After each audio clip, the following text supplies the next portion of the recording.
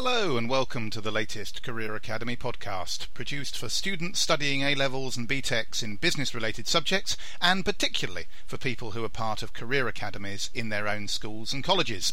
My name's John May, and I'm the Chief Executive of the UK Career Academy Foundation. In today's programme, we hear from Sir Win Bischoff, Chairman of Citigroup Europe, about some of the things he wishes he'd known when he was 18, and from Susan Kilsby, Head of Mergers and Acquisitions at Credit Suisse, about a particular deal that changed the way she thought about doing business.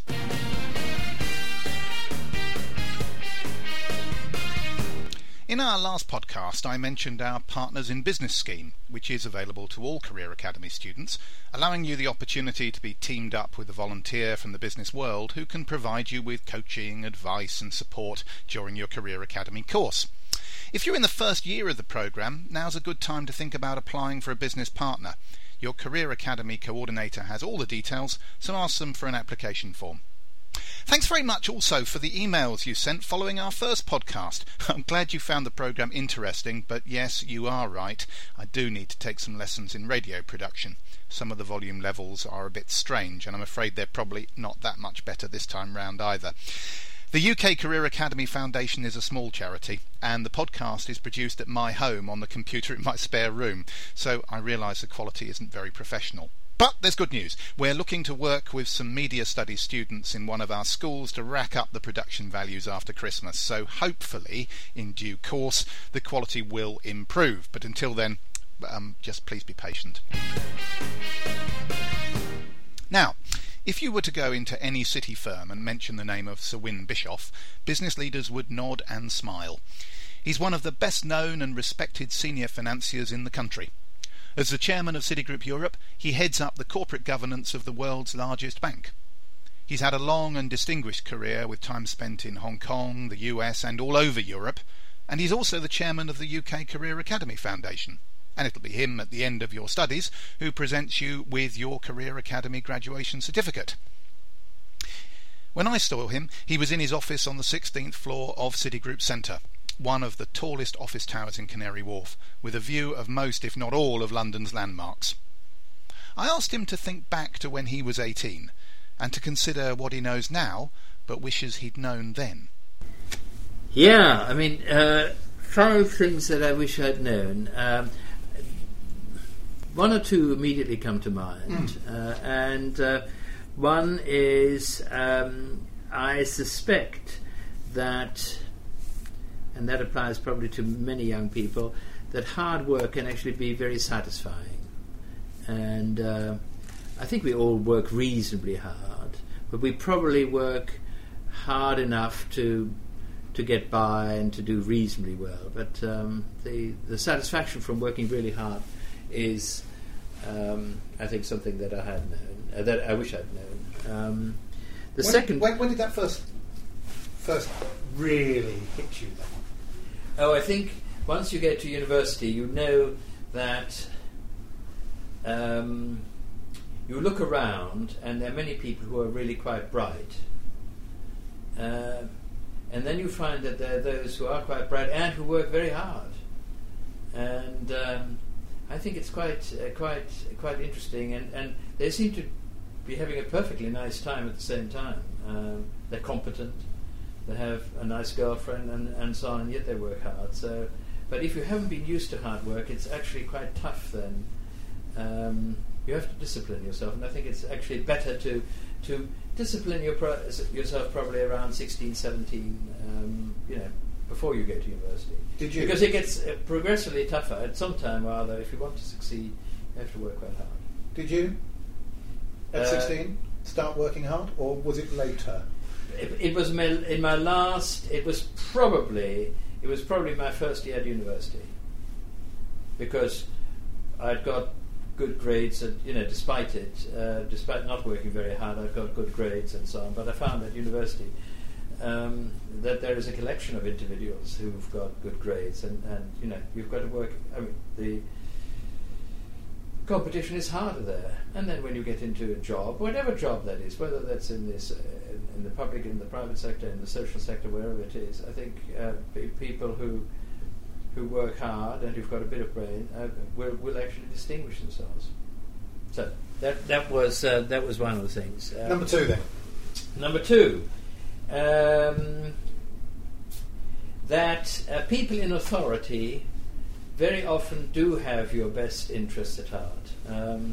That very often one thinks of teachers, parents, whatever it is, as people who are only interested in making you go a certain way. I don't think that's right. I think there are very many people out there who, to some extent, we look up to, or who have positions of authority, who try and think themselves into your own circumstances, and I think one forgets that sometimes, and one benefits, I think, by thinking about that they probably do have your best interests at heart. So that's. Did I? How did that manifest itself? Not perhaps there, but I remember asking my father what I should do, and he was sort of quite definite as to what I should do, and it was good advice. So that's number two. Number three, then. Again, along a similar line, that there are quite a lot of people out there who, if you ask them for advice, can give you quite good advice. They're quite shrewd. On the other hand, I think you should be also your own person. While they may be quite shrewd in relation to what is out there and what the opportunities are, you've got to fit those opportunities into what hopefully might be called a little bit of self-knowledge that you have of yourself, and be realistic. What you can achieve. Aim high, but aim high on a realistic basis. I think. So when did you decide that you were going to be the chairman of European chairman of the largest bank in the world? Never, of course, decided that, because I think that's the other thing. You can't. I don't think I've ever. I think very, very few people can actually say at 16 or 18 what the limit of their capabilities is, because it's so much influenced by environment, the surroundings, the type of firm that you join, the management around you, the openings which occur, the willingness that you may have to take on jobs which aren't necessarily thought to be the most outstanding, but which then turn out to be me going to Hong Kong when other people weren't willing to go to Hong Kong because it wasn't then a sexy go-ahead place. Well, in the 12 years that I was there, it became really a factory for entrepreneurialism and so on, and that obviously rubbed off. Had I not taken that, I don't know where I would have ended up. Probably not where I did end up. So I think realism, I think, is quite important. Aiming high is quite important, but inflexibility. Don't be too inflexible. The next one is that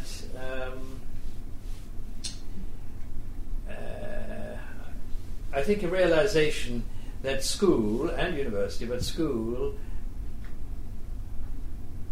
actually is quite fun. I think that probably comes later on. Comes probably in the last year or two at school,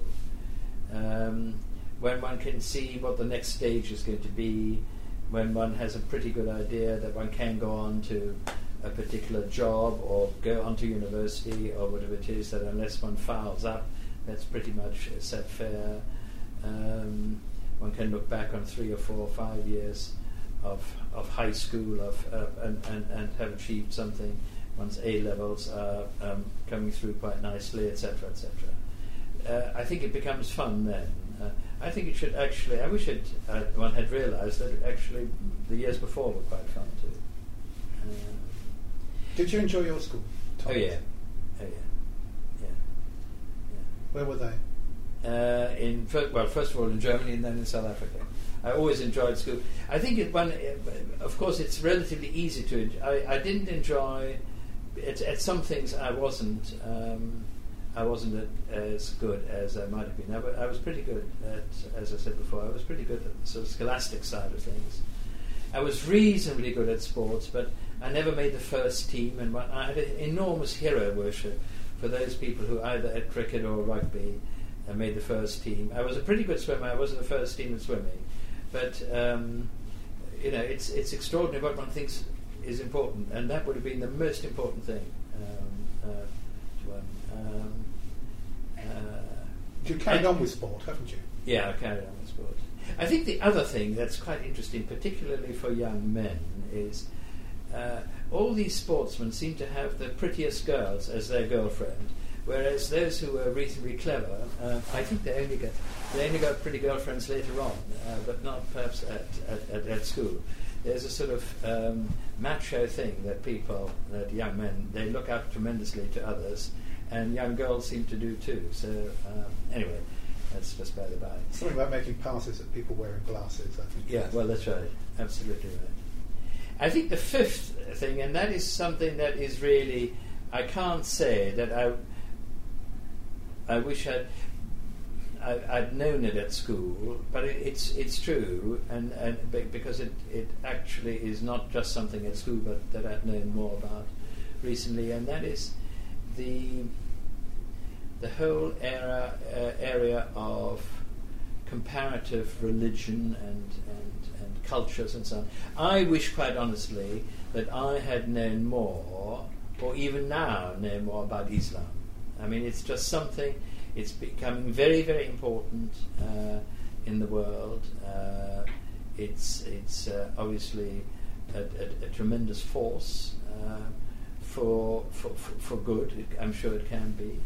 And I wish that there had been just a more instruction right throughout my life in relation to Islam. I now am reading a lot more about it, but I wish I'd done it then, and perhaps in the intervening 40 years. So that's the fifth. That's a disappointment in a way that all of us in the West have really neglected that. And I suspect, by the same token, there must be many people in the East of Islam persuasion and so on who wish that they knew more about Western religions and Western cultures and so on. And I hope that that's something that over the years is going to come together more. Well, thank you. Good.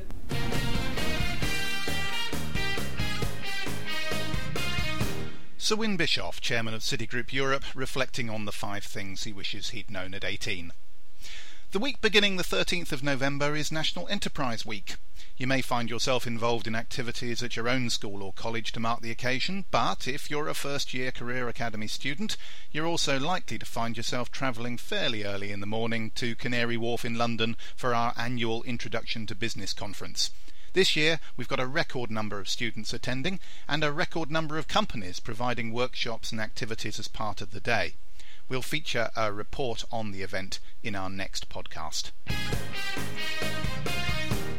Now to Susan Kilsby, the head of mergers and acquisitions at the multinational bank Credit Suisse. The phrase mergers and acquisitions, or M&A, refers to the aspect of corporate finance strategy and management dealing with the merging and acquiring of different companies. Mergers are a tool used by companies for the purpose of expanding their operations and increasing their profit. Usually, mergers occur in a setting where everyone's in agreement that the merger should happen.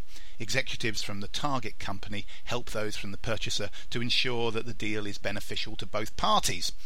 Acquisitions, however, are different, in that they can also happen through a hostile takeover by purchasing the majority of outstanding shares of a company in the open market against the wishes of the target's board. So, if you're the head of M&A at an investment bank like Credit Suisse, you're the one who helps firms through the tricky business of merger or acquisition, often as the broker of a deal, since a merger or acquisition is a sales opportunity for the bank.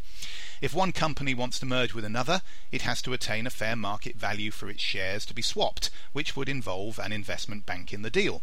And if it wants to buy the other company with borrowed money, it would most likely borrow directly from investors in the form of bonds through a private placement, again engineered by the investment bank. So investment banks position themselves to act as advisors on mergers and acquisitions, and Susan is Credit Suisse's leading advisor.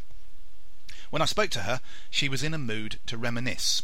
I don't know whether it was a turning point, but the very first large deal I worked on as a young M&A banker, I worked on a company called DuPont, big chemical company, bought a company called Conoco, a big energy company, and this is 1981. So very early in the M&A business. I'd been working about 6 months out of university when I started to work on it, and it was the biggest deal that had ever been done, or up to that at that time, and it was $7 billion or something like that in 1981. And I got exposure to people and situations and responsibility that I never ever could have imagined that I would see at that age. And I got exposure to a very senior M&A banker, a man named Joe Perella, who is now, I guess, in his early 60s, but was a founder of the firm Wasserstein Perella and worked at First Boston. And he was an amazing character. It still is an amazing character, but at that time he was a bigger-than-life person, and he was, in all situations, he made sure you learn the lessons, not only of the deal, but of the people and how people are thinking, and what motivates people. And he was very focused on rather than the numbers or the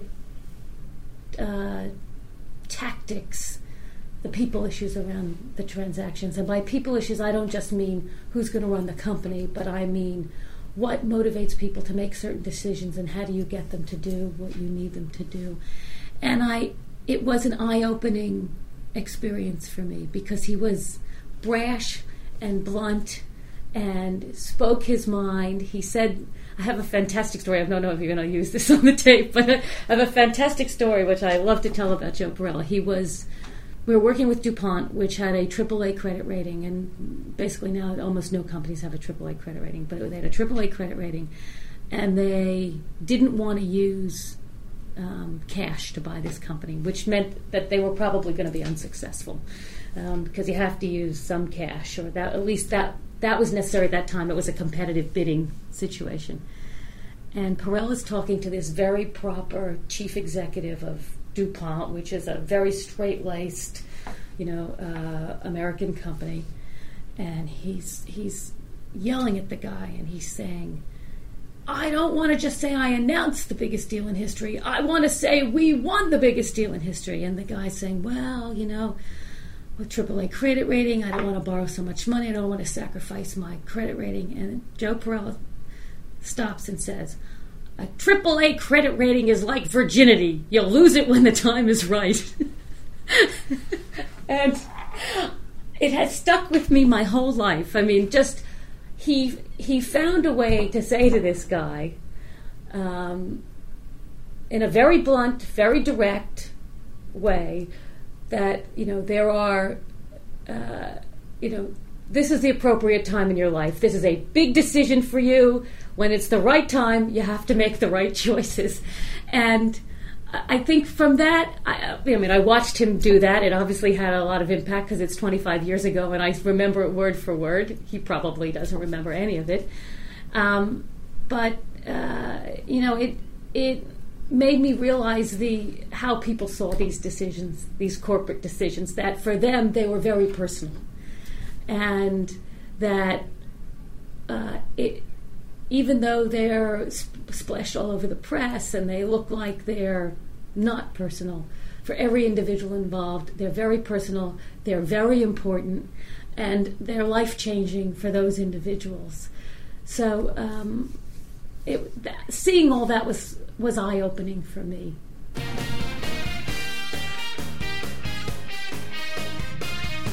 Well, Susan Kilsby there from Credit Suisse.